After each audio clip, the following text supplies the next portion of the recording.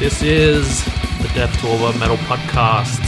We are here to momentarily distract you from the inevitability of your mortality, or make you embrace it after listening to us talk for about an hour. I am Gary Grimm. And I'm Tane, and we are here to fill the empty void of your ho-hum lives. Just like...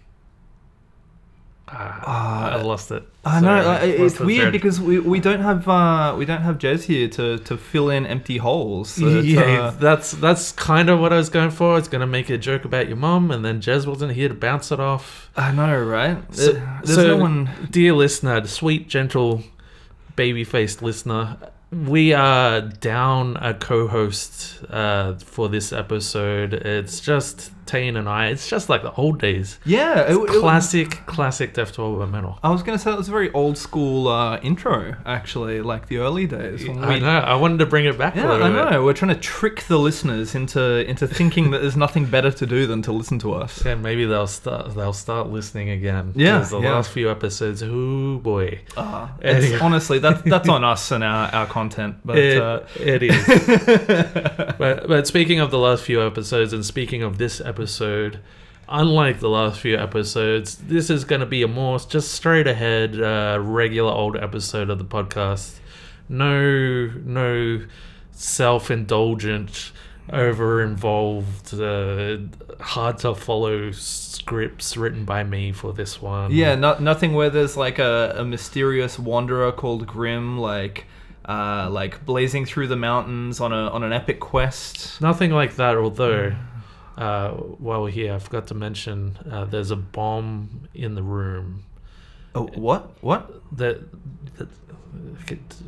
Try to remain calm. There's a bomb in the room, and if we don't headbang past a certain speed for the entire episode, it's wait. No. Oh my god, no! You were freaking the shit out of me there. No. That sounds like a convoluted storyline. We're not going to do that this episode. It reminds me of something. There was a really famous film in the 90s. Was it called The Bus That Couldn't Slow Down? I think it was Speed 2 Cruise Control you're thinking of. Oh, yeah. Sorry. You're right. The most popular of that franchise. Yeah. Anyway.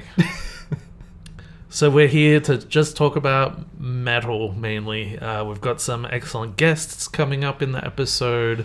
We're bringing back Death to All But Facts. Yep. It's been a few episodes since we've had that, but we've got some facts for your ears. We believe in education. It's education is the key. It is. I don't know what it's the key to, but probably being bashed for being uncool in school for any of our younger listeners. I'm having flashbacks. Anyway. Let's just dive into new releases, shall we? Yeah, true. Because we've actually got a bit to catch up on, don't we? Exactly, and we've got way too much show to be fanning about. Yeah. So let's dive into it. So we're gonna cover July and August in this episode. So. Yeah, there's quite a bit. We realised that the timing of the releases has kind of meant that we're covering the tail end of one month and then sort of a whole other month. So there is a bit to get through. But Gary, would you like to start? Do you want me to kick us off? I'll kick us off with July. We talked last episode about the new Immortal album. Yes. And the new Death Heaven album, which were both notable. Yep. So I'm not going to spend too much time on July, but there were a couple of releases I wanted to mention. The first of which is I believe they're German band called Obscura. Oh, yeah. They released an album called Diluvium, and the thing I like about Obscura is they're like a tech death band, like very proggy, very tech. But they seem to have a bit more personality than those tech death bands that just come in and play at a million miles an hour, like we're supposed to be headbanging to stop the bomb from going. Yeah, up. Yep. Sorry. No. They've got a bit more personality. They seem to have a bit more fun with what they're doing, even though they are still incredibly technical and are really excellent musicians. I kind of really enjoy that about them, and this new album, Diluvium, is no exception. Yeah, I always really like Obscura in the sense, like, talking about a lot of tech death stuff. I always think of them more as a kind of like a bit more human and a bit more fun. Like they've got that animals as leaders vibe without being boring. So yeah, well, I kind of see what you're getting at. I've seen Animals as Leaders live, and they were fucking excellent. Yeah, I mean, I like the band a lot, but like if you're sitting down listening to a whole album, it's like I find Obscura maybe a little more uppy, strangely. Sure. Anyway, Obscura, Diluvium, check that out. That's on our Death Tour But Metal July new release playlist. We'll put up links to our playlist so you can find it. Or just search for Death Tour But Metal on Spotify, you'll find us, and there should be a list of all our playlists on there. Yeah, there's quite the little catalogue now. There are 7 playlists now, so yeah, it's been going for a while. The other release I wanted to talk about from July is Dee Snider from Twisted Sister. He released a solo album called For the Love of Metal. Yeah, that was kind of unexpected, actually. Well, I'd seen a little bit of him recording it on his Instagram, and I saw him laying down some vocal tracks, and I was like, damn, like, he's really making a comeback. And, this album isn't reinventing the wheel, and it can be a little bit clean sometimes. I kind of want just a little bit of that kind of dirtiness to it at times, but overall excellent collection of music, and it's cool to hear Dee Snider doing something kind of heavy for once. Well, it's kind of we've also got his Spoken and Scream tour coming up in Australia as well, in Sydney. I don't want to advertise it because I want to get tickets before they sell out. So don't check out the Hardline Media links. I will put the links there, but don't click on them. Tane, what have you got for July? I've got a bit. I've had a bit of a weird time because I think we mentioned at the end of last episode I was in Japan for a bit, so I missed out on some listing, but I did some at the start of the month, and I also found some stuff from July as well. And so the first thing I want to talk about was an album that I found in Japan, a band from Osaka called Black Lab, who are a two-piece, who of something really unexpected in modern doom with their album Under a Strawberry Moon 2.0. I don't know why it's called that. It's just Japanese, and it's a bit weird. Sure. But it was great because it... as I was saying to you briefly before we started recording, Gary, I mean, there's a lot of modern doom that just kind of is some very boring riffs, and like it's more about the mix and the vibe, and that's it. And I think Black Lab really kind of shift away from that quite dramatically. And there are parts that make me think of Dawn, like Sydney band Dawn as well, not just because of the female doom band aspect. They explore that a little bit, but then they really sort of like crank it up as far as speed is concerned and riffage, and it really sort of rocks along. So I enjoyed that quite a lot. Also, speaking of female-fronted bands, Lucifer released Lucifer 2 as well at the start of the month. I dig that. Yeah, that was a pretty cool album. Yeah. I mean, I really liked the first release. Very kind of old school rocky kind of sound with a doomy vibe to it. Yeah, like they again, it's they really bring the riffs a little bit more. I think they intensified their sound a bit since the first album. Sure. So I enjoyed that quite a bit as well. And then there was also Yawning Man, who released The Revolt Against Tired Noises. Look, I don't like talking about stuff negatively when I'm on the podcast. Many times you'll hear my absolute silence while Tane is talking about things, new releases, because I'm not into them. But I gotta say, that Yawning Man album is a case of you are what you're listening to, because I thought that was fucking boring. Yeah, so I know it's totally not your thing. Decide for yourself. Go check it out and tell me I'm wrong, or tell Tane to go jam his non-metal tomfoolery where the sun don't shine. Well, listener, if you want to vote, you can text in to BMDbag if you agree with Gary, or if you want to agree with Tane, just text in Bonglord69. And I thought it was the big dick power. Oh yeah, big chip power and small chips equal big dicks. That was the. That was a joke from before we started recording. Yes, but also, if you want to text in about big dicks or small chips, please text into. Hey, I've received weirder text from our listeners. Yeah. So jokes anyway. Jokes, listeners. Gary doesn't ever get any texts. So that's right. It's like someone just interact with me like a human being. August though. August though. THO. August though. Right. Moving on to August. Fucking Doro. Oh yeah. I'm not gonna spend heaps of time because I've got a few releases to talk about for August, but I just want to mention the Doro double album that came out, Forever Warriors, Forever United.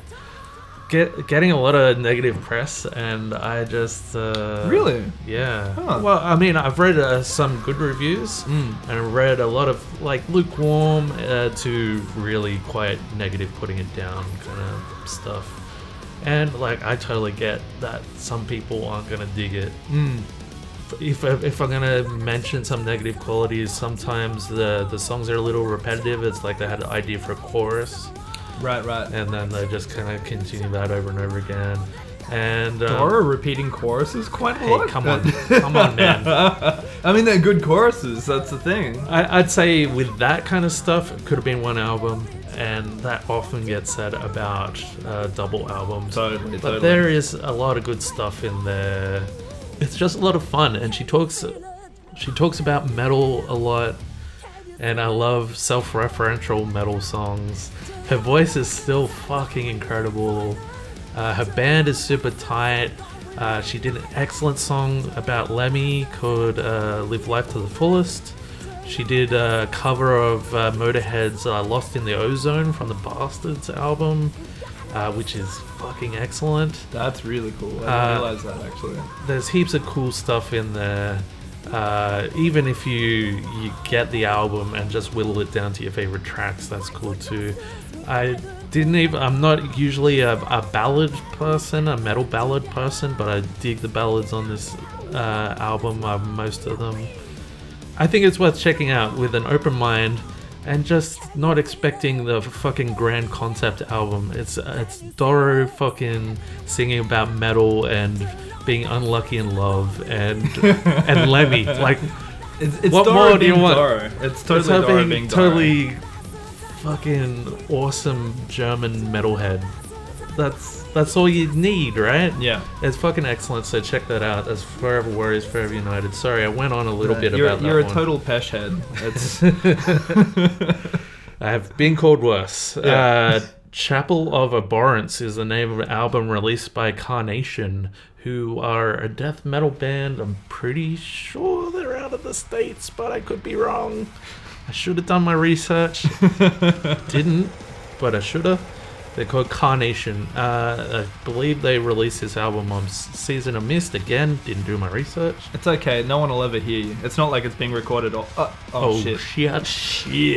It's kind of cleanly produced death metal stuff, but some excellent riffage on there, some real heaviness in there. Vocalist is fucking excellent on that album, so check out Carnation. That was Chapel of Abhorrence is the name of the album. What else did I want to talk about from August? We did also, of course, have Rebel Wizard's new one as well. Yes, Rebel Wizard. Now, the album is actually Voluptuous Worship of Rapture and Response, and that's out through Prosthetic Records again as well. It's awesome to see Rebel Wizard, Young Bob, sticking with them. The new wave of negative metal. I mean, we talked about this album last episode. We're talking about it again. It's fucking excellent. Why don't you have it yet?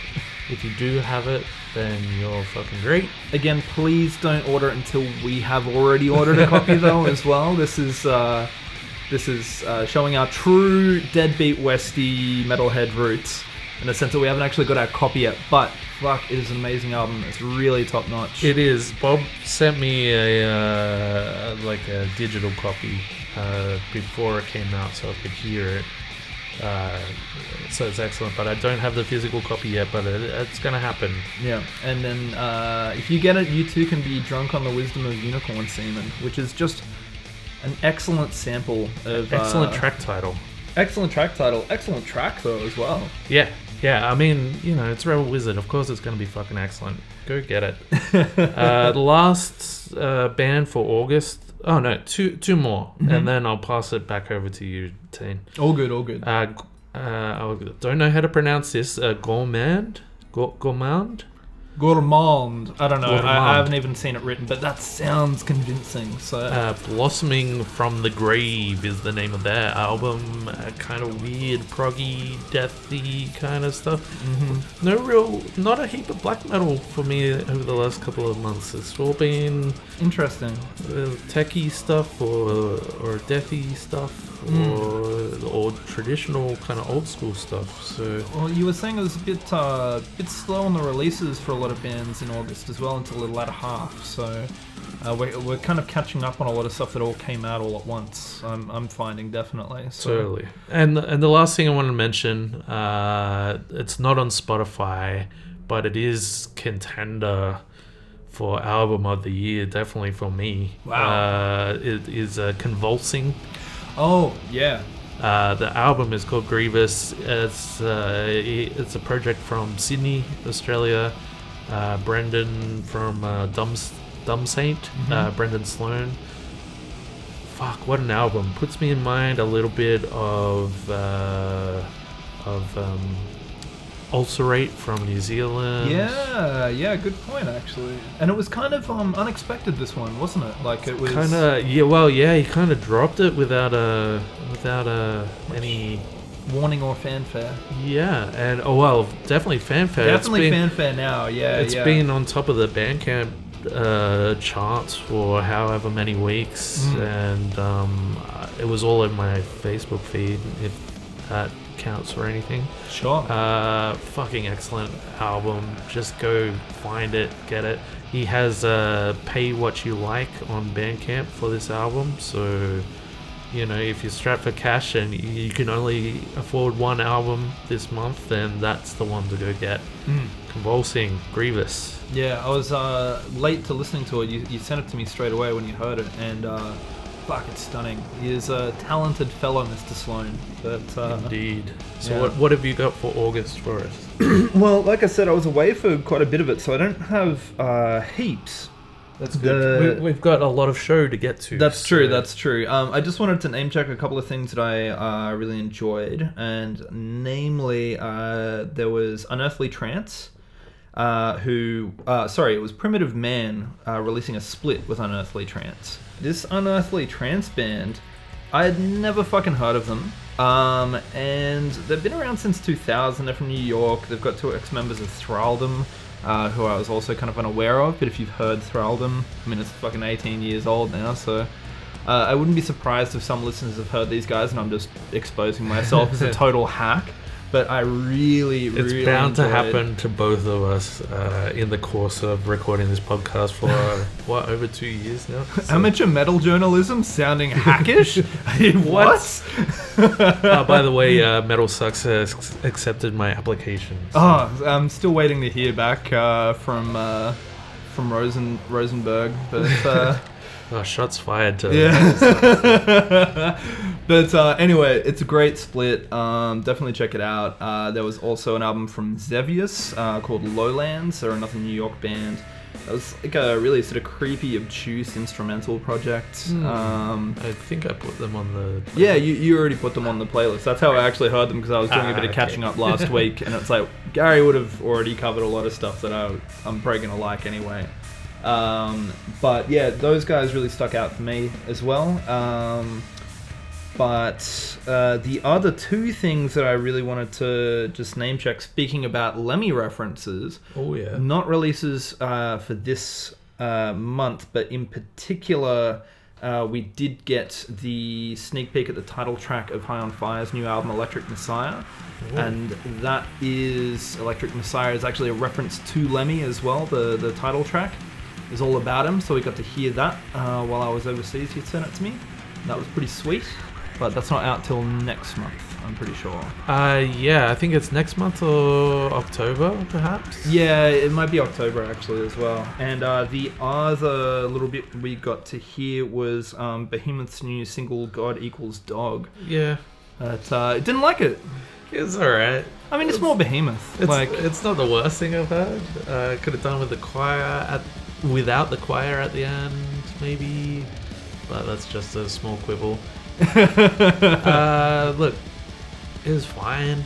I never say no to a Behemoth album. Like, I maybe don't follow them quite as closely as I used to. Like, I probably haven't since, like, Evangelion, honestly. Sure. Track title and album title just weren't grabbing me immediately, I guess.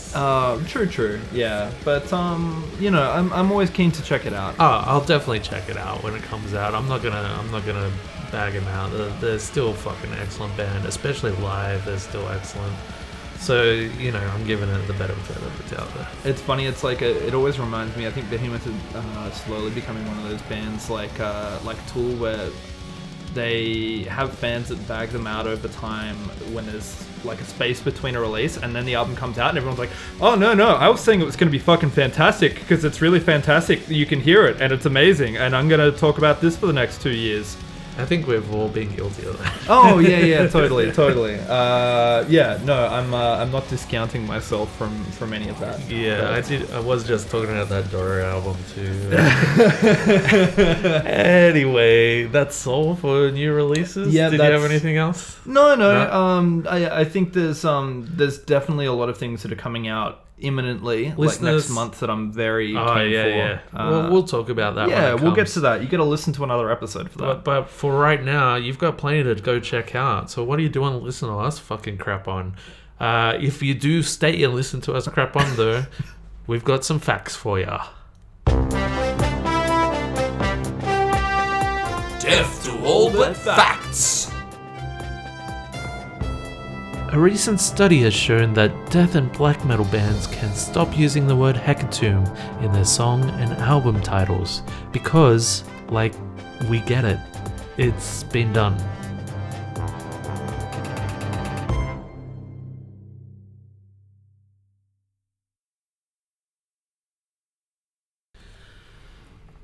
Joining us now on the Death to All But Metal podcast, we have two members of one of the mightiest bands in Sydney, believe it or not. It's a band called Riva. No, there's no one else here. Someone's gonna Talking jump about, out. let's talk about you guys. Yeah. We've got Zach and Phil from Riva. How's it going, guys?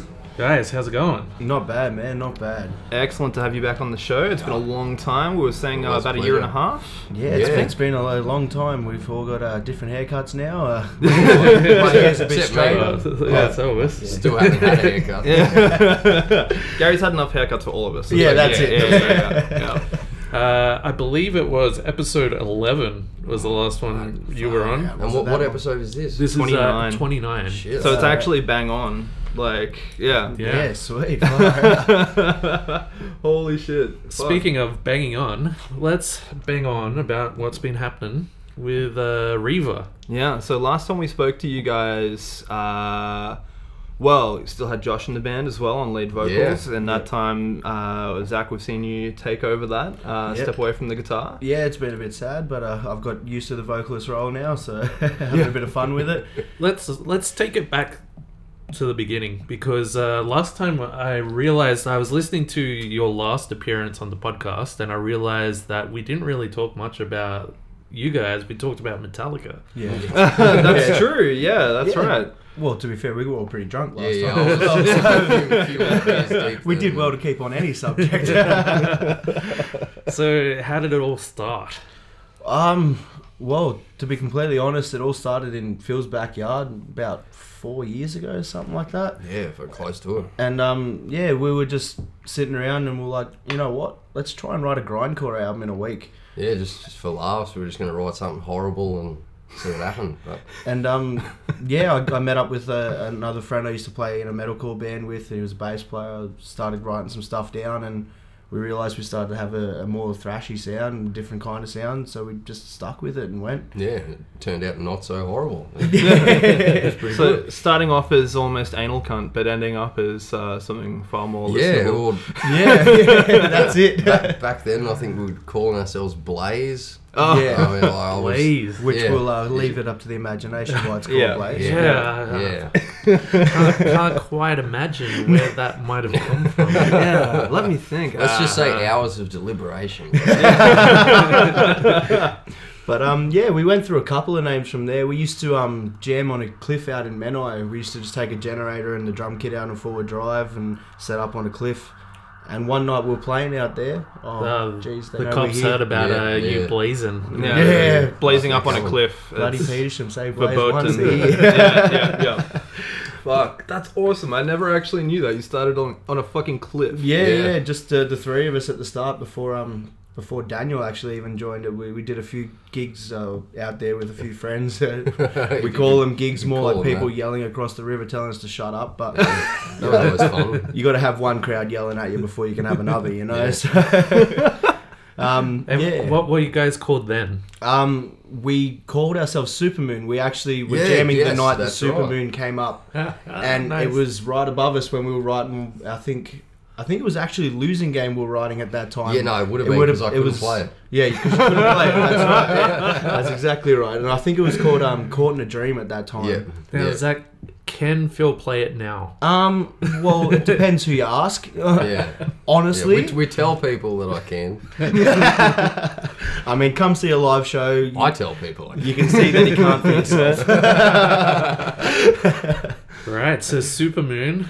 Yeah, Then- so How many more name changes until you got to Reva from there, do you reckon? I think it was Basic Ecstasy after Supermoon because I bought the other half of my drum kit. yeah. Ah. Okay, yeah. So we ended up getting Danny in maybe 2 weeks after we decided to be Supermoon, and Phil here only had a single bass kick, and you know that wasn't metal enough for Phil, so he had to Yeah. get $50 worth of another kit to put onto it. Yeah, so all up I paid about $100 for this absolute Frankenstein of a drum kit. But it was the one kick said Basics Systems or something on it, or Basics Percussion, some bullshit like that. And then the other one said Ecstasy Systems. So we were like, fuck, that's got a bit of a ring to it, I guess.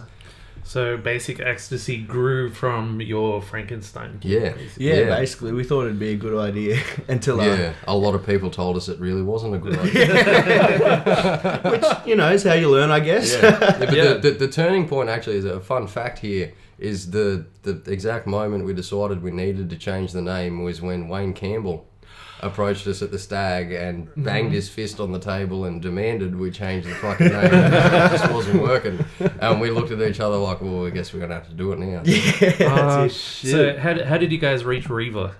That was me and Josh, actually. Yeah. We were talking about possible sort of replacements for the name, and he'd come up with Repriever. And we thought, you know, it's a good name, but it was a bit long. And it was like, yeah, it's got that ring to it. And I was like, what about Reaver? Yeah. Because I used to play, what was the game called? Soul Reaver 2 when I was a kid. And I was like, fuck, Reaver, yeah, it's got a really cool name to it. Ah, shit. I Yeah, never yeah. actually knew that. That's fucking awesome. And then like we looked up the meaning of the word, and that means to like take by force and stuff like that. We were like, fuck, that's us. And Let's me run being with me being a massive Firefly fan, I was set with Reeve. Yeah. Yeah. When they came to me, I was like, "No worries, all good guys. I can do that." Disclaimer, I only watched Firefly about 3 weeks ago now. So Yeah, I'm safe there. I love how much of a theme is kind of throughout. Definitely the greenery and the kind of I guess nerd culture stuff coming through, and a lot of the stoner stuff coming through. But as soon as you actually listen to you guys, I kind of didn't expect it when I first heard it. But you've been thrash for a very long time. It's very Yeah. old Supermoon days, or Yeah. what was it? The anal cunt band. Yeah. Whatever we were going to call that. Yeah, We yeah. don't even have a name for that besides horrible. Expanding on that, you're definitely a thrash band at your core, but there are definitely more influences in there. Do you want to talk about some of your influence? Look, I'm sorry for starting the interview with the two most basic questions. How did you get your name, and what are your influences? It's all right. But here we are. People can watch this video and then they'll stop asking us. We're providing a service. That's it. That's it. So let them have it.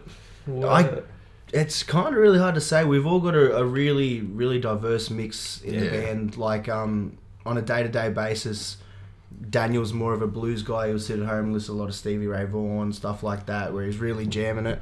Where, like, Phil, he could wake up one morning and blast black metal through my garage till I wake up, or the next morning he's out there listening to Waylon Jennings or something like that. And, you know, between me, I'm like an old school trad fan. I love my Dio, stuff like that. Nice. Brought up with my dad, but I'm a pop punk guy as well. I like metalcore and stuff like that. So that's where we get a bit of our new age sound to our thrash, I guess, would be the biggest thing. I wasn't actually a thrash guy, just so all of you know. I got forced to do this. Yeah. I wanted to be a metalcore we band literally in between. push him into the corner and said, you're going to fucking do it. Yeah, so...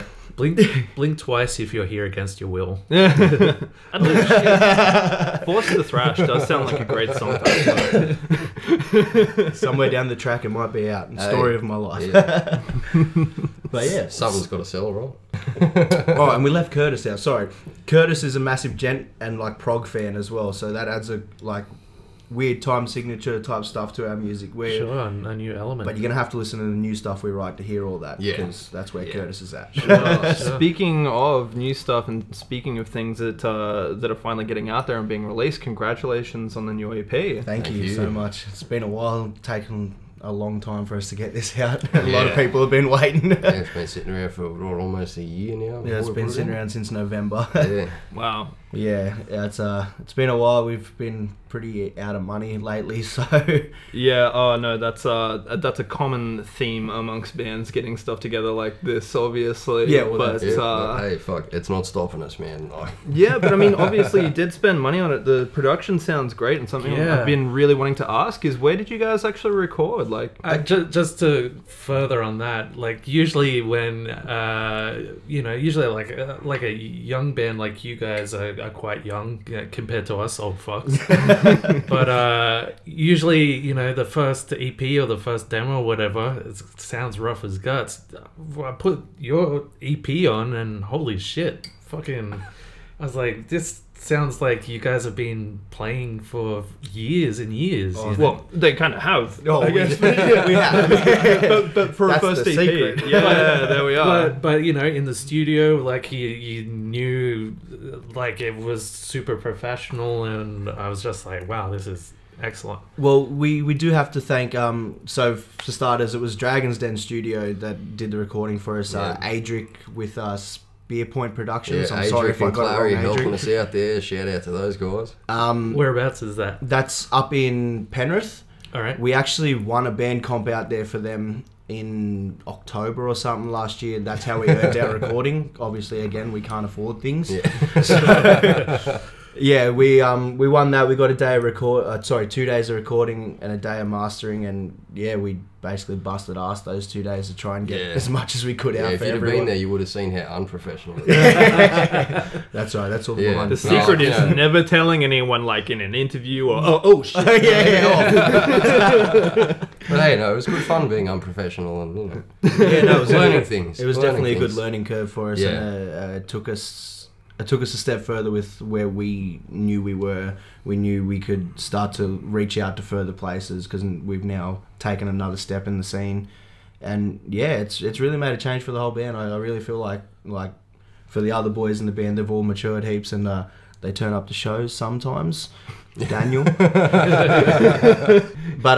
yeah, no, it's been really good. Like that whole thing with Adric and Clary has helped us out, matured us heaps, and Yeah. got our heads straight for the new year. And obviously this year's been a big year for us. We've done a lot of things around where We got Steel Assassins coming up in November, which yeah. is That's a massive fucking thing for us. massive one for us. Quick little plug.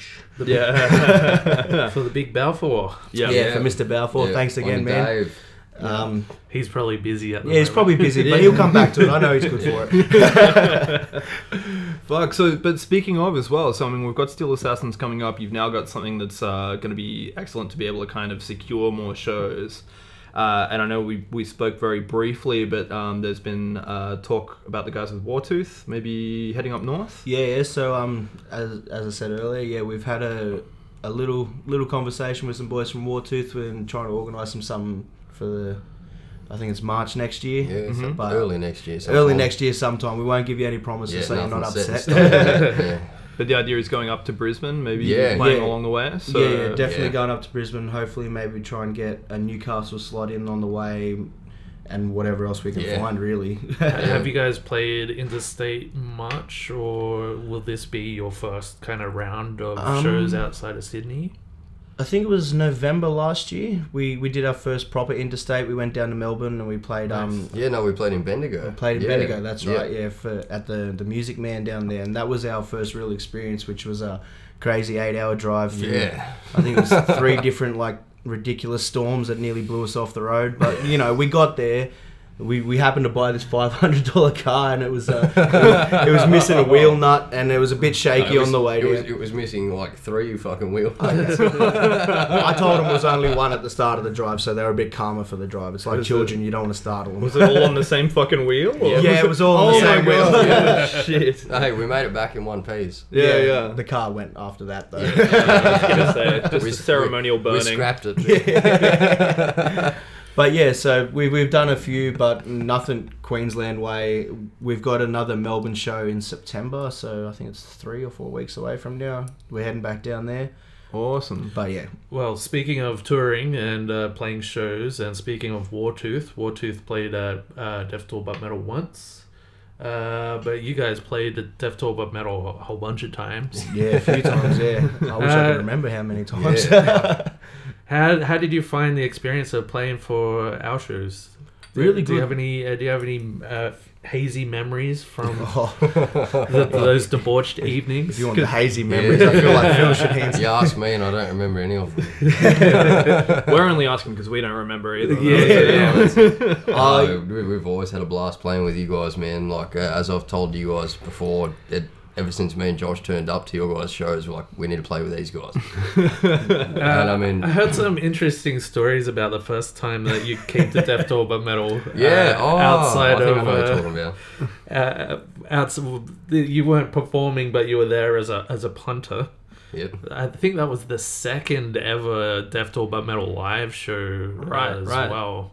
So that would have been like November 2015, I think, roughly. Second ever, would that have been the think so. Halloween party? Yeah, that was yeah, the Halloween. yeah, That's right. I know exactly what you're talking about, and you're referring to my meeting experience with Perko from Thrash Bandicoot. There you go. Yeah. Yeah. I have not actually heard this story. All right, so I'd seen Perko play in a band called the Dirty Headbangers, which is an earlier incarnation of Thrash Bandicoot, and that was a good few months beforehand. It would have been Bangers and Thrash 2015, actually. Right. And yeah, I sort of saw him wandering around, and I was like, "Oh man, I know you." And he's like, "Oh, I don't know you." And I was like, "Are you playing this band, Dirty Headbangers?" Turns out they'd broken up at the time. Yeah, We sort of got talking, and I have no idea how it led to this, but Perko suggested we punch each other in the face for fun. And we did. He punched me in the face, I punched him in the face, we laughed and then had a beer, and Oh, beautiful. it's one of the most metal things I've ever experienced. I'm glad to see security didn't kick you out or anything. Yeah, That's no, excellent. I think we got lucky with that one. Yeah. And you enjoyed the show? Yes, That's what you yes, said. saw Excellent. Necrostalgia play. That's right. Oh shit, that's right. Necrostalgia. And they fuck. did the best cover of Do Hast I've ever seen. Fuck. That's right, man. What's coming up for Reva?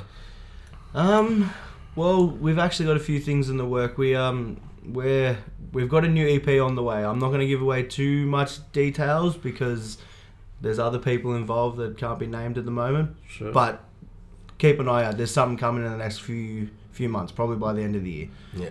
Excellent. We're gonna Hopefully. Are we gonna hear some new songs? Are we gonna hear ones from your live set? Or I'll give you this much. You're going to hear one new song from us. Nice. I can't tell you much more about what's going on with the EP just yet. Okay. Let's bring it back a little bit to the latest EP, the self-titled one.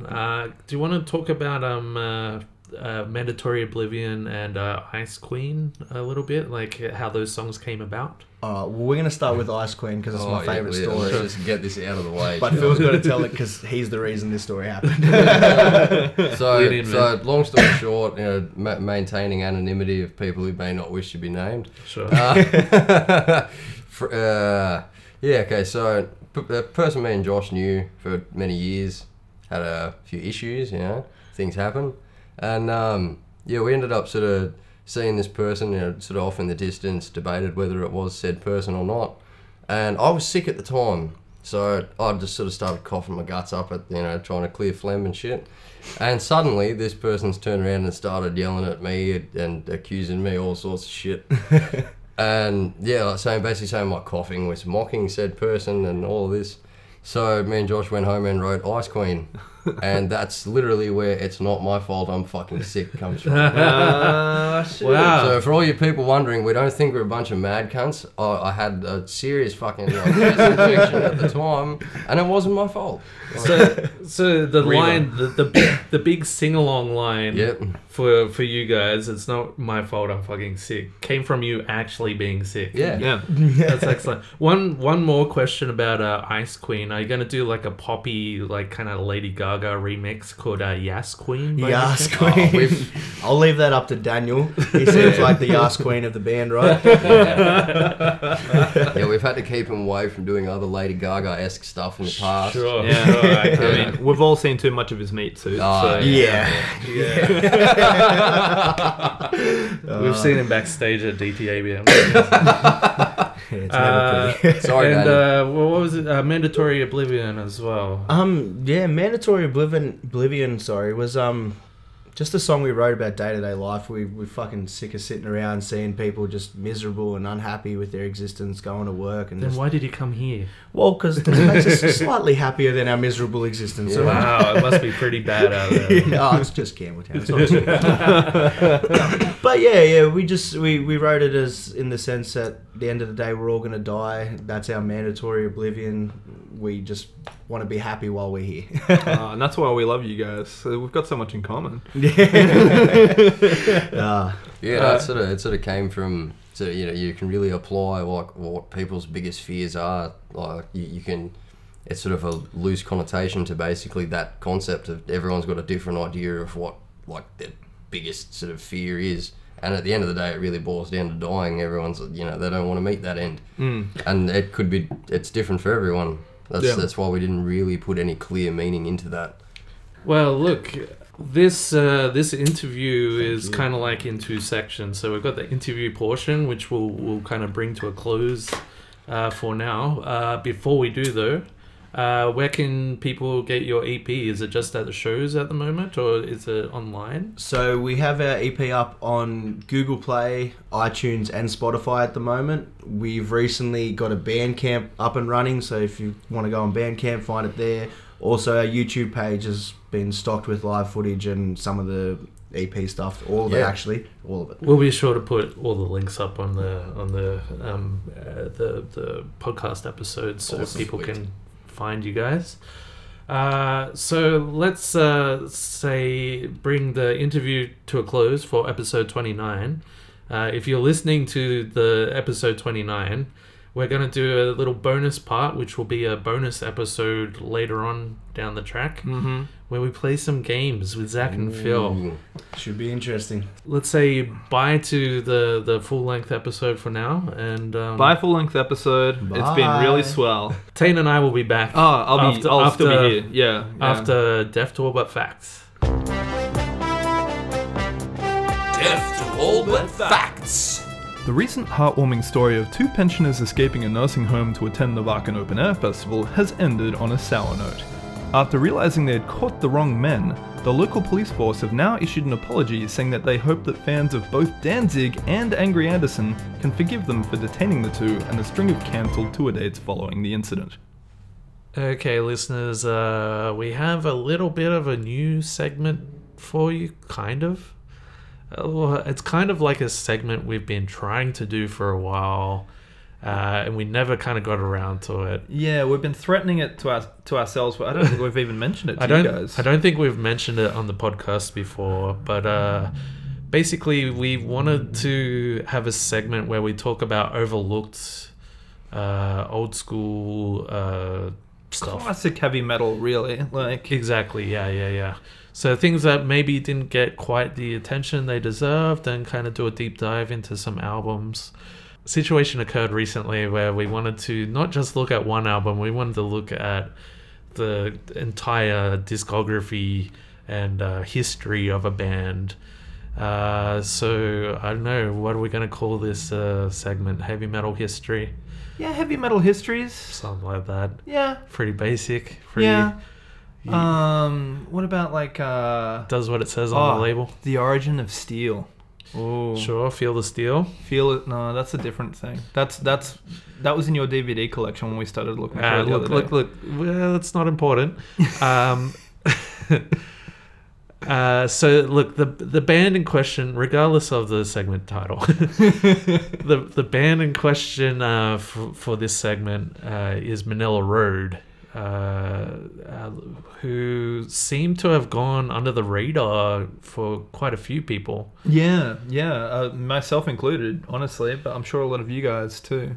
They're a heavy metal band that formed in 1977 with Mark the Shark Shelton, Benny Monkeys, Rick Fisher, Robert and Scott Park were all in the original formation of the band that would go on to have many lineup changes throughout the years. Yeah, definitely. They're a band that just seemed to fly under the radar for some reason, and I have no idea why. It's very interesting, especially bearing in mind how, especially, we're going to be focusing a lot on Mark Shelton because he was, the main songwriter. He was the guy that kept it going over the years. He was the only constant member over the years as well. And Mark was a very hardworking guy. Like when he started, so his, from the research I've done, his mother was a professor of music as well. She taught composition, so he learned how to play piano and took vocal lessons from the age of 6. So very, very young. He was even in the school choir, if I remember correctly. Yeah, until he hit puberty, and then he couldn't do the choir boy stuff. Yeah, totally. But I mean, like a lot of people sort of early 60s, like he sort of got swept up in the British invasion stuff. His first band was a Beatles cover band. He also did a lot of he played jazz as well, and he even had some country rock bands. I think he still had one of those until recent years as well. So he was a very busy guy before Manila Road even happened in 77. Sure, and Mark is really the reason why we're doing this segment, because recently he actually passed away at the age of 60. He had just played a gig with Manila Road at a festival in Germany. It was Headbangers Open Air Festival. Headbangers Open Air. So he passed away only on the 27th of July this year. Yeah. So very recent. It was the day after they played, I believe. Yeah, they were still in Germany, yeah. So there was a GoFundMe, which I believe is still open. Yeah, right. To have his body transported from Germany back to America so he could be looked after. I say it's still open, but they hit they exceeded their target within about 3 days, which is fantastic, and just goes to show how many people obviously care about this guy and how much he's sort of inspired them. Totally. And Tane will attest to this. I've been saying for ages, we've been talking about doing obscure albums and that. And every time that came up, I was like, Manila Road, we have to do Manila Road. Let's do a segment on Manila Road. Yep. Is that correct? It's true. It's very, very true. This has always been the starting point for this segment. So here we are. Yeah. And so Tane, you heard about them first through me, is that right? Well, there were a band that I'd seen the name of for many years, and it was I've got to say I'm really guilty of just leaving them on the I'll check them out sooner or later pile. Sure. But the thing was, I didn't realize that they were still going and releasing so regularly as well. Oh yeah, we covered the last release, To Kill a King, on the podcast when it came out. Yeah. I think that was last year. Yeah, that was last year. Yeah, because that was on your top list, wasn't it? I believe so. Yeah, Yeah. of course. Manila Road. Yeah, yeah, totally. And I mean, I that was the first album that I was really familiar with. Ironically, also their last one, Right. which is a shame, a real shame. So I've sort of been working backwards. I've been going in the wrong order. But Gary, you started. You started in Stranger Circumstances because you heard about them not through the band themselves, but through another band. Through a song. Yes. Well, the first album that I heard was Mystification, and we'll get to that in a little bit. But the reason that I listened to them was because of a lyric in a Dark Throne song sung by Fenris, and I'll just play it for you guys right now. I made my own code, sold my soul to Manila Road. Modern metal, I don't give a fuck. I was raised on rock. Anyway, when I heard Fenris say I sold my soul to Manila Road, the name just really stood out to me. It's a name that apparently Mark came up with when he was drinking with, I think with it Ben. was with Benny. Yeah, yeah. I think they were drinking together watching Monty Python's Flying Circus, and they thought Manila Road was an excellent name for a band. They thought it meant the road to light. The Road of Light. The is Road what they of thought Light. it meant, but Something like that. Anyway, erroneously. the name really stood out when I heard it in that Dark Throne song. So Fenris, I'd spoken to him once before to get a playlist for the Death to But Metal Club. I sent him an email saying, if you were a DJ at a metal club, what's a playlist that you would play? And so he graciously sent me a playlist, and we played it. It was very successful. People loved it, and I haven't spoken to him since. And then when the idea of this Manila Road thing came about, I was like, I'm gonna have to ask Fenris if he wanted to say anything about it. So I asked him if he wanted to jump on Skype and talk to us about Manila Road, to which he replied, "A blaze in the northern Skype." But he also politely declined because he wants to keep a low profile. He didn't want to come on and do an interview or anything at this time. Yeah, fair enough. So I asked him for a written statement, and in response, well, I got this. We like cheesy beauty. This is Fenris for the podcast.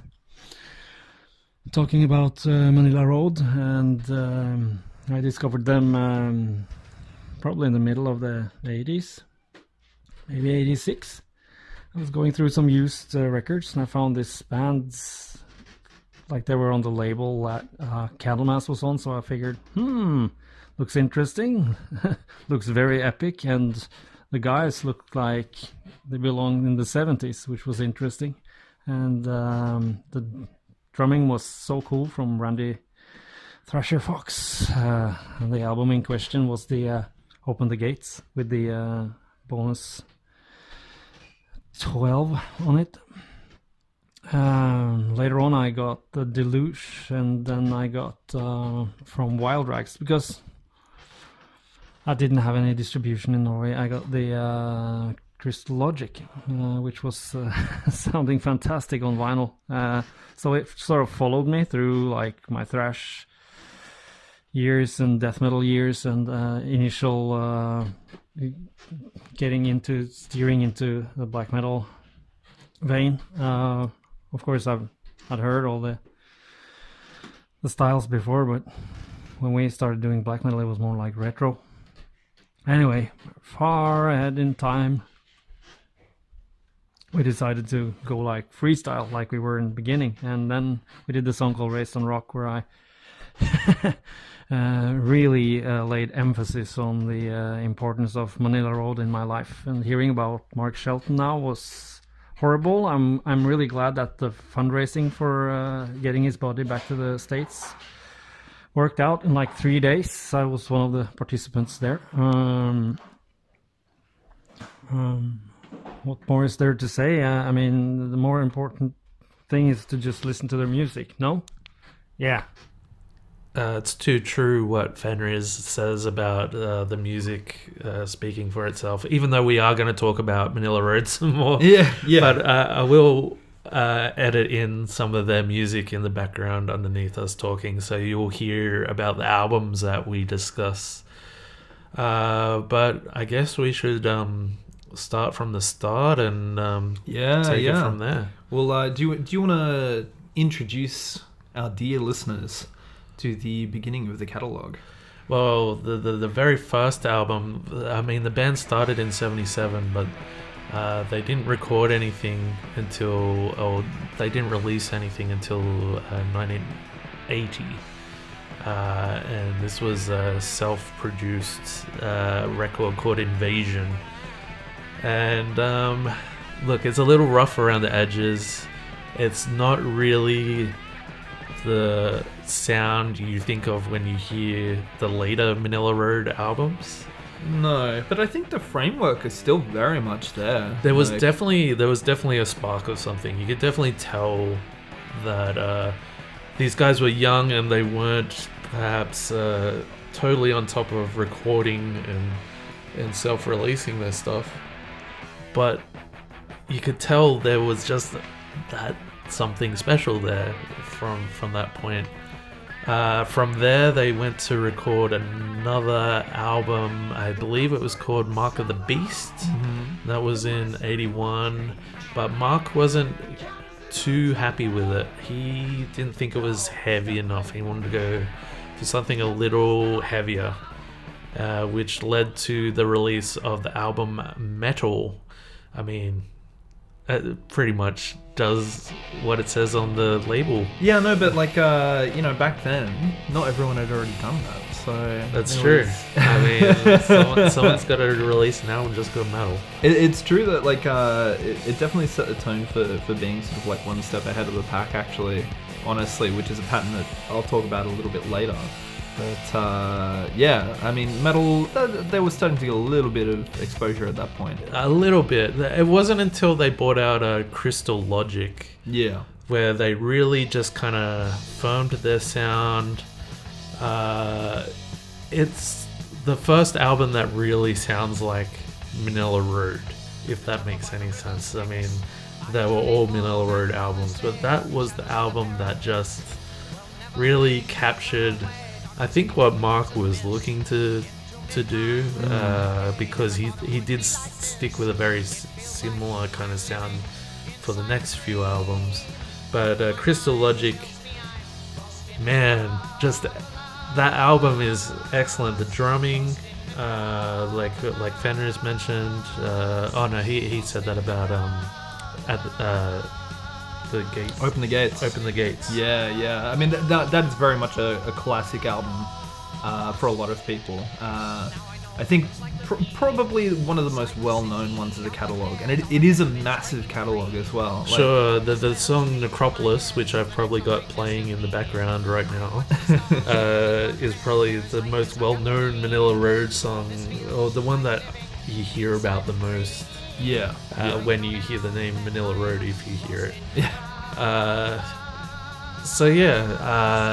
They really started to come into their own then, and then they just had, you could say they had a deluge of albums. Yes, so Deluge, at least from my reading, that was when they really started getting a bit more attention from fans, I suppose, and it's looked at now as one of their sort of hallmark ones alongside Open the Gates, definitely. Sure, so between 85 and 87 they released Open the Gates, The Deluge, and Mystification, so it was an album a year at this point. Yeah. And like I mentioned before, Mystification was the first album that I heard by Manila Road, and holy shit, like it's amazing. And all the albums from that period, Deluge being a little bit more of a thrashy kind of album, I guess. They all, like, all the albums had elements of thrash in there. They had elements of everything. They're like more like noir-y kind of traditional metal sound. What would later become known as like Viking metal. Definitely thrash and speed metal elements in there. And the cool thing about them was there were a lot of literary references in there, a lot of themes and concepts to do with high fantasy, with Vikings, with just general mythology from all over the place, from poems, from books, from everywhere. Yeah, I mean, there was a lot of like classic mythology inspiration, a lot of the, as you say, Norse pantheons, but also like just like European kind of just European mythology in general, but also like that sort of like early 20th century pulp fiction. So like obviously H.P. Lovecraft, Robert E. Howard is obviously a very big inspiration for Mark, I think, in particular. Was it Robert E. Howard that inspired Gates of Fire? Yes, yeah. So that the 2005 album Gates of Fire, there was a lot of that.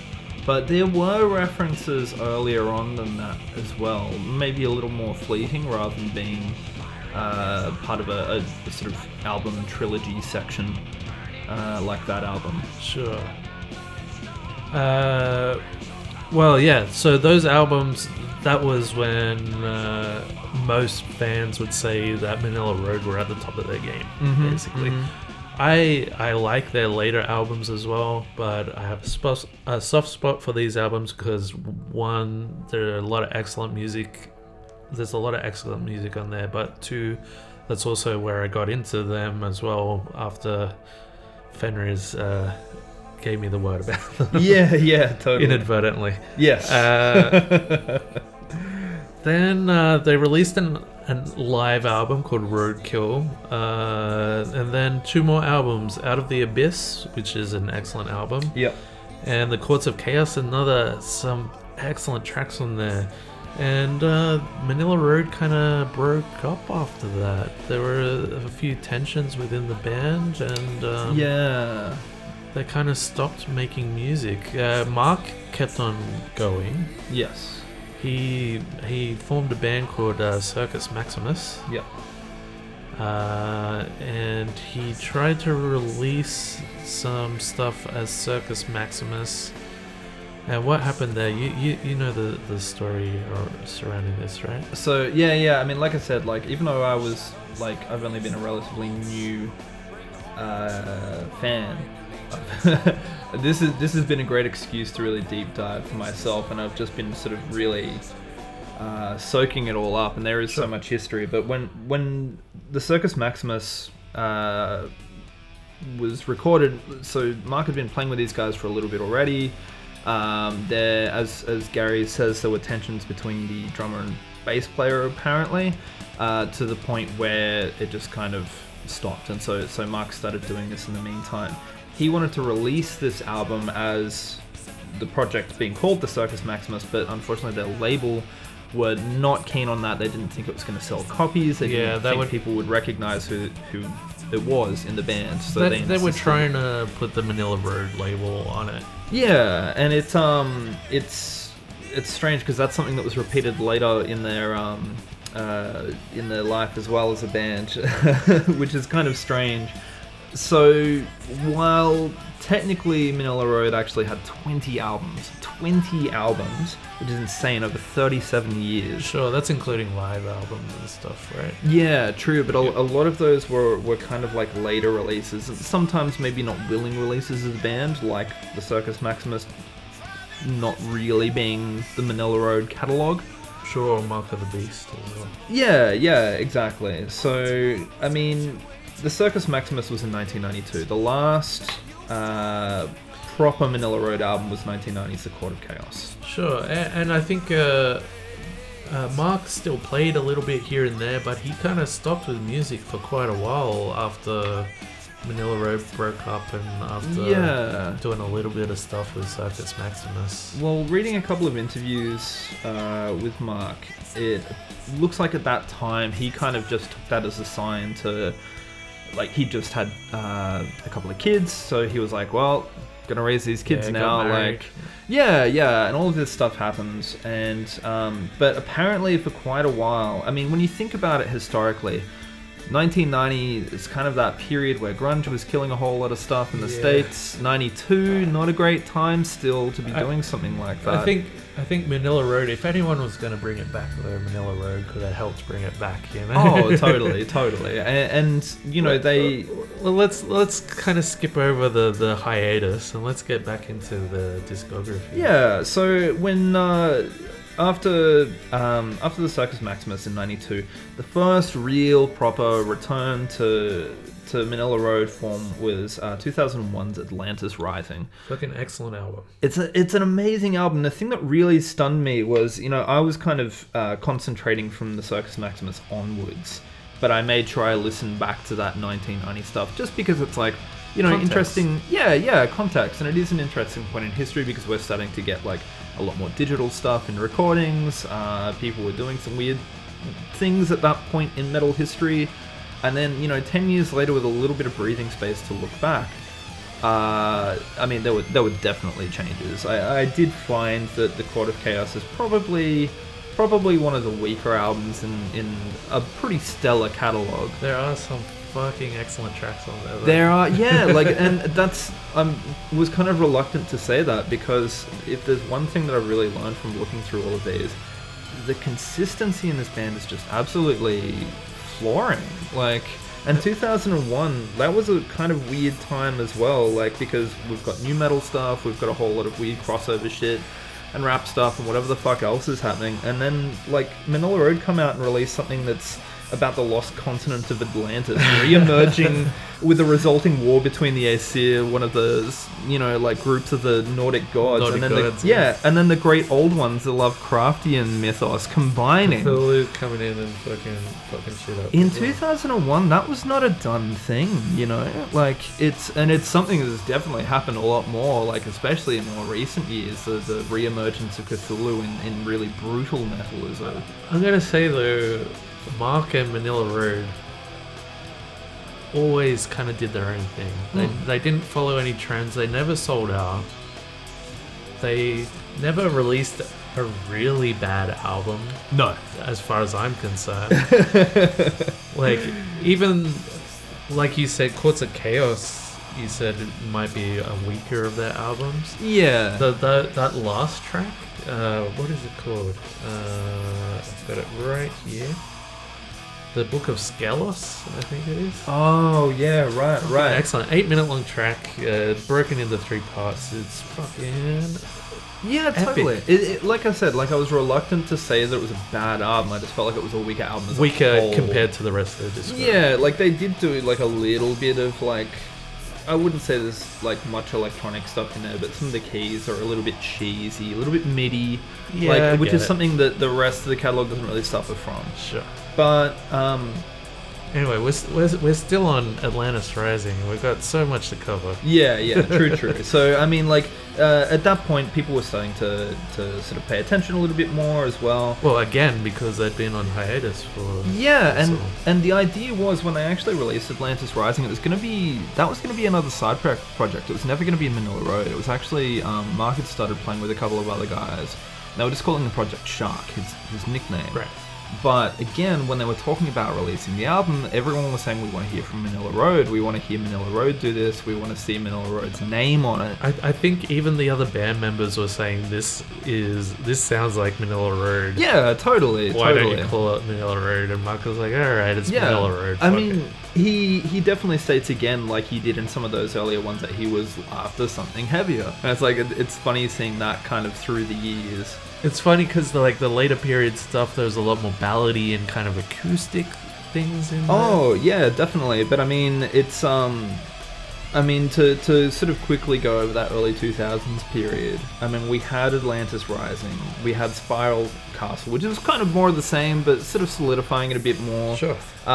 Then, though, we had Mark of the Beast, which was released in 2002, but this is one that you were talking about, Gary, that was actually originally recorded in 1981. That was Yeah. going to be the second album. Back right before before they recorded Metal, Yes. they recorded Mark of the Beast, and Mark wasn't happy with the lack of heaviness. It was more of like a prog rock kind of album. Yeah, upon kind of. listening.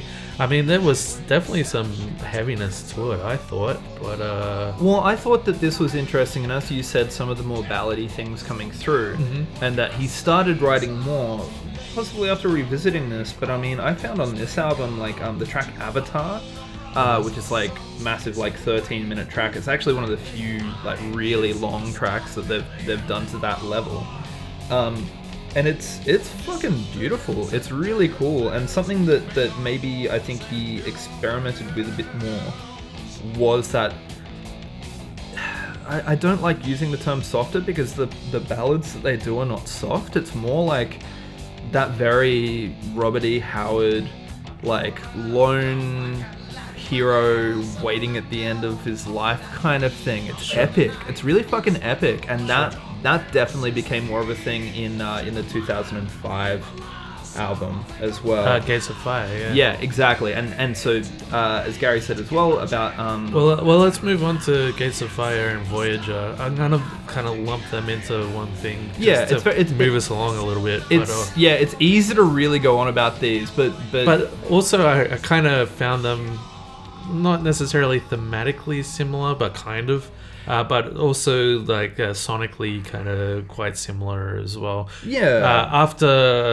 After Mystification, Gates of Fire was the next album that I heard by Manila Road, which fucking blew me away because it was so different, Yeah, definitely. And this is like but still had those hallmarks of Manila Road as well. I don't yeah, know. totally. Well, this is the point where bands like Amon Amarth are starting to get some traction in different parts of Yeah. the world, and Viking metal is becoming a thing. Yeah. At the same time, Manila Road did something so different with it. Like, you Totally. listen to these tracks, it's not like it's so far removed from that, but it's fucking Viking metal. It actually is reminiscent. The ballads are reminiscent of Bathory style stuff. I was definitely going to mention Battery. I knew you'd beat me to the punch. So. Yeah, totally. And I mean, I kind of feel like, when did the first Battery album come out? That was 80, what? 80, oh fuck. I think it was like 84, 83, 84. Let's go with that. Okay.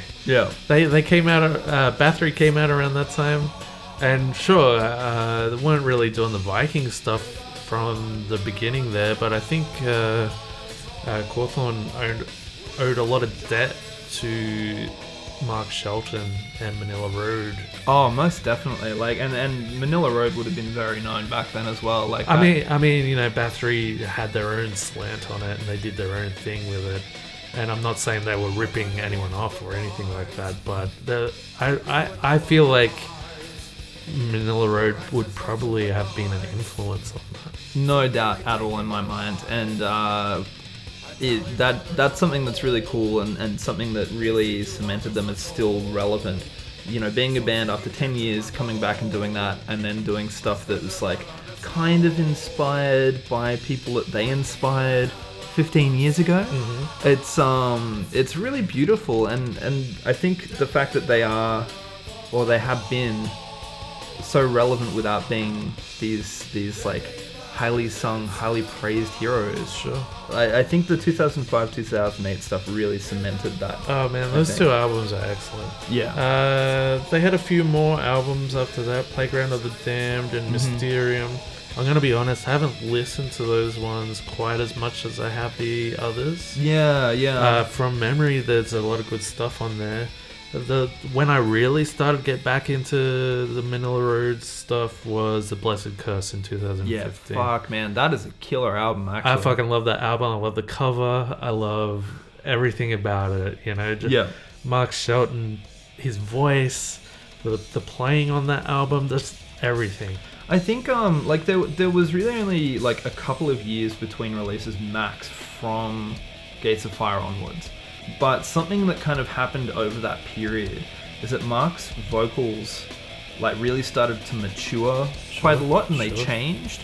Where you compare his really early stuff and he's got like maybe like a cleaner tone and a certain range, he really did like someone pointed this out to me, so this isn't my word, but they pointed out that he kind of comes across like an old Godi, which is like a sort of man of council in Iceland, or like you know, I guess old Scandinavian, like pre-Christian to Christian society.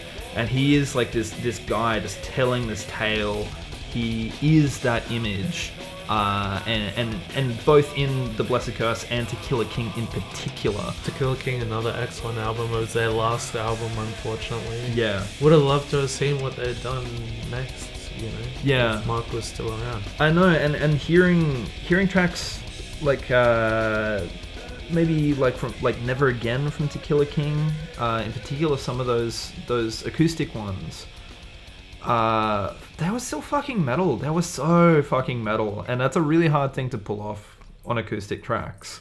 It was a fucking good album to finish on. Hey, Oh, like, totally. It's like Bad Magic by Motorhead, and like you go over all these great artists who finished it on a high note, like David Bowie, for Yeah, example. I know it's not totally. metal, sorry, listeners. But, Bowie was metal. but fucking Black Star, like what a fucking album to go out on, you know. And he knew he was going out, but I think the thing is that really made it kind of cool, I guess, is that in latter years, people had kind of referred to Mark Shelton as the king anyway.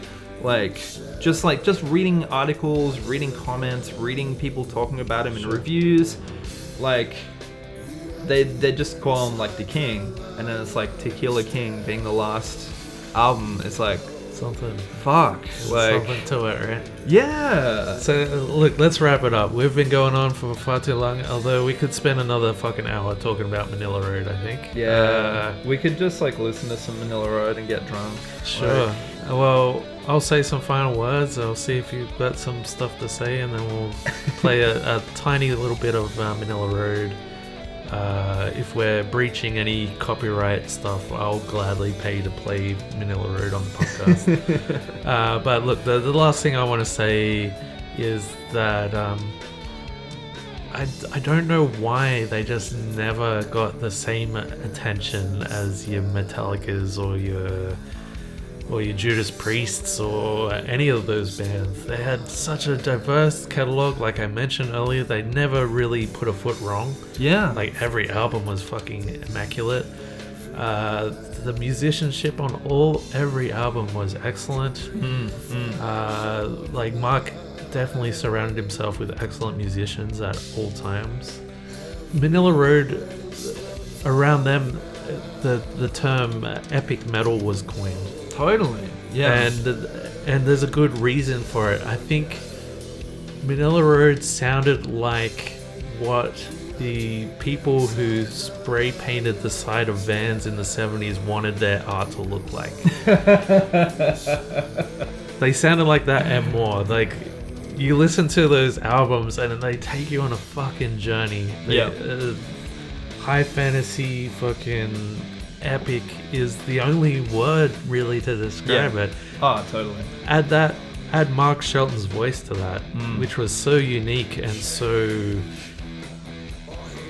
a unique addition to the realm of metal. They're worth your time.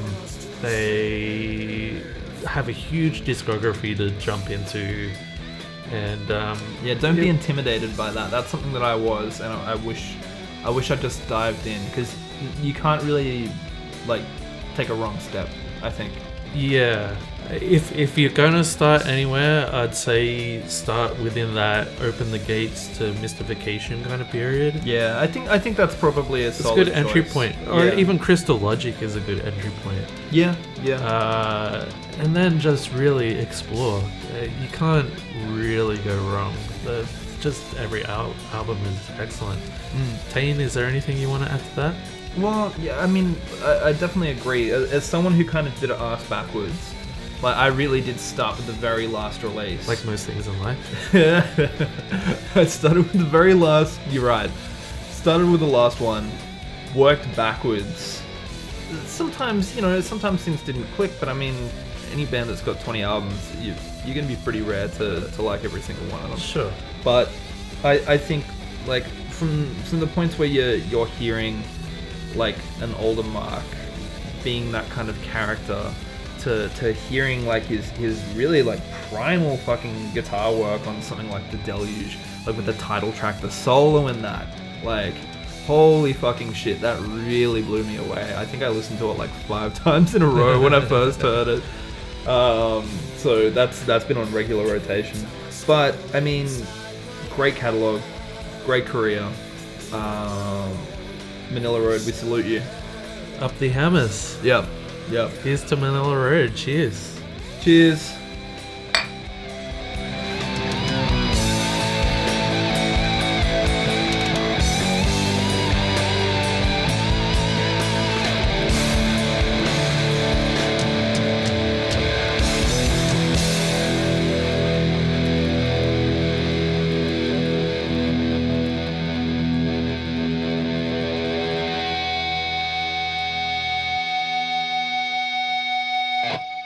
Dearest listeners, that has been a fucking episode of the Death to Metal podcast.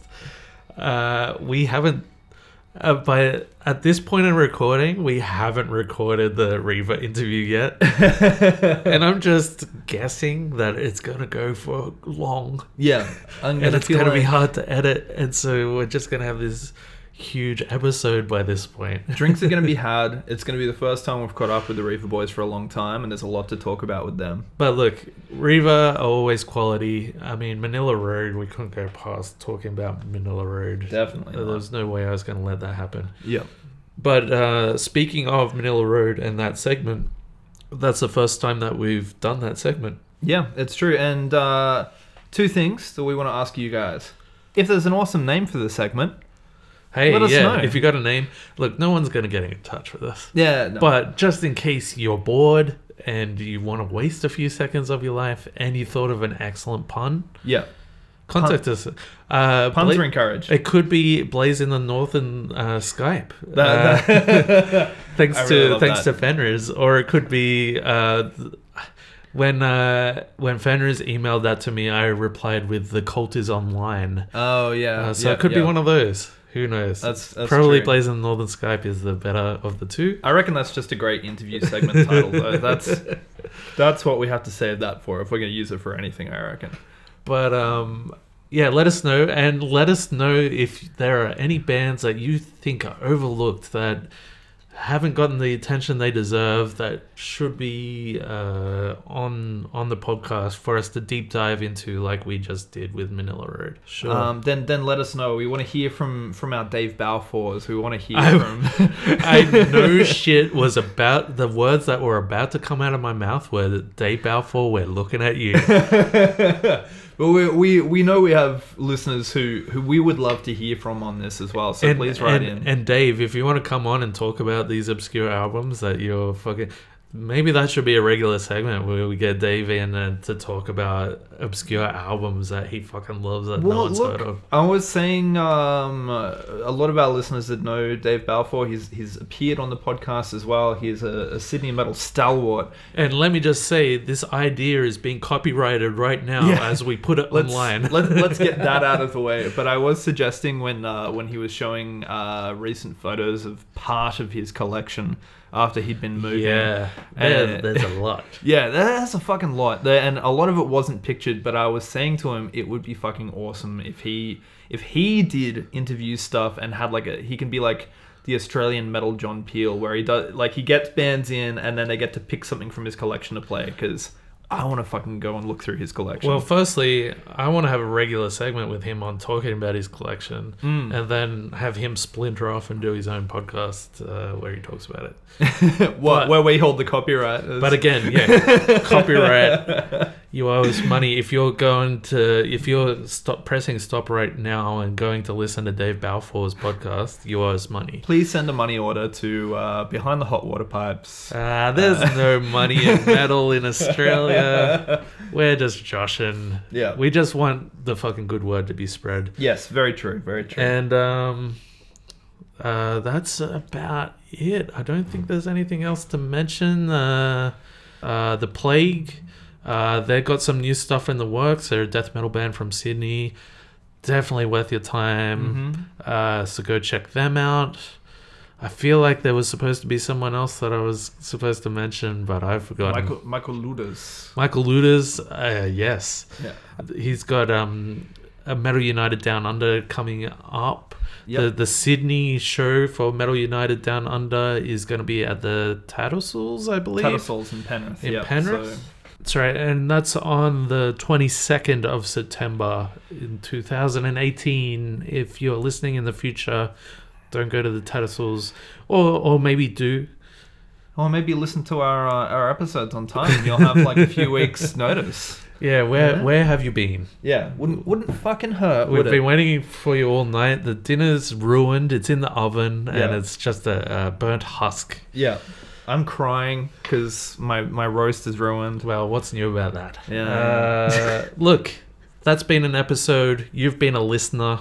All listeners. We've been a talker. Yeah. We've been a couple of talkers. We've been a couple of talkers. You've been a couple of listeners. So thanks for listening. Again, I've been Gary Grimm. And I am Tane. And we will see you next time. Bye. Bye. Also, thanks, Fenris. Thank Yeah. you so much. Jesus fucking Christ. Again Fenris. and again Thank and you again. so much. Okay, see ya.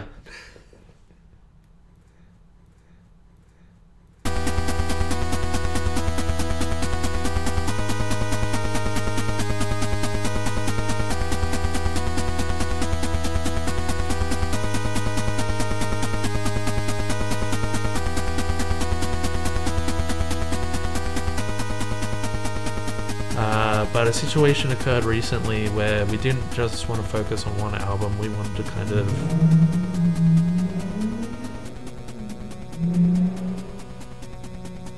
Tiny dick. He likes big chips. Yeah.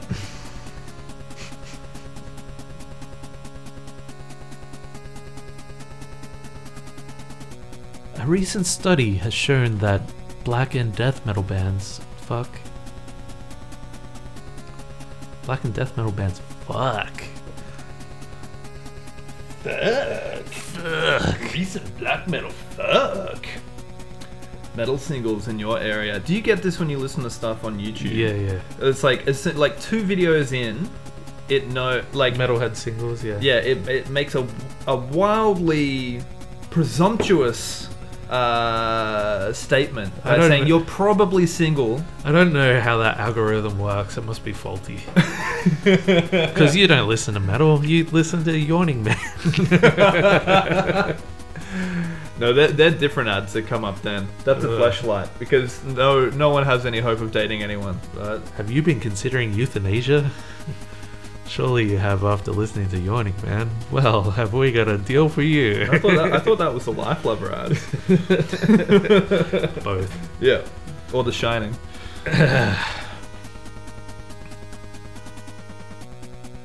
It's kind of funny too because his later period stuff, they're a lot more kind of ballady and acoustic kind of songs in there. But whoops, sorry. But I just spilled. it's not the first time you Whiskey frothed all over me. It's okay. Sorry. That's fine. Let's take it again. What were we up to?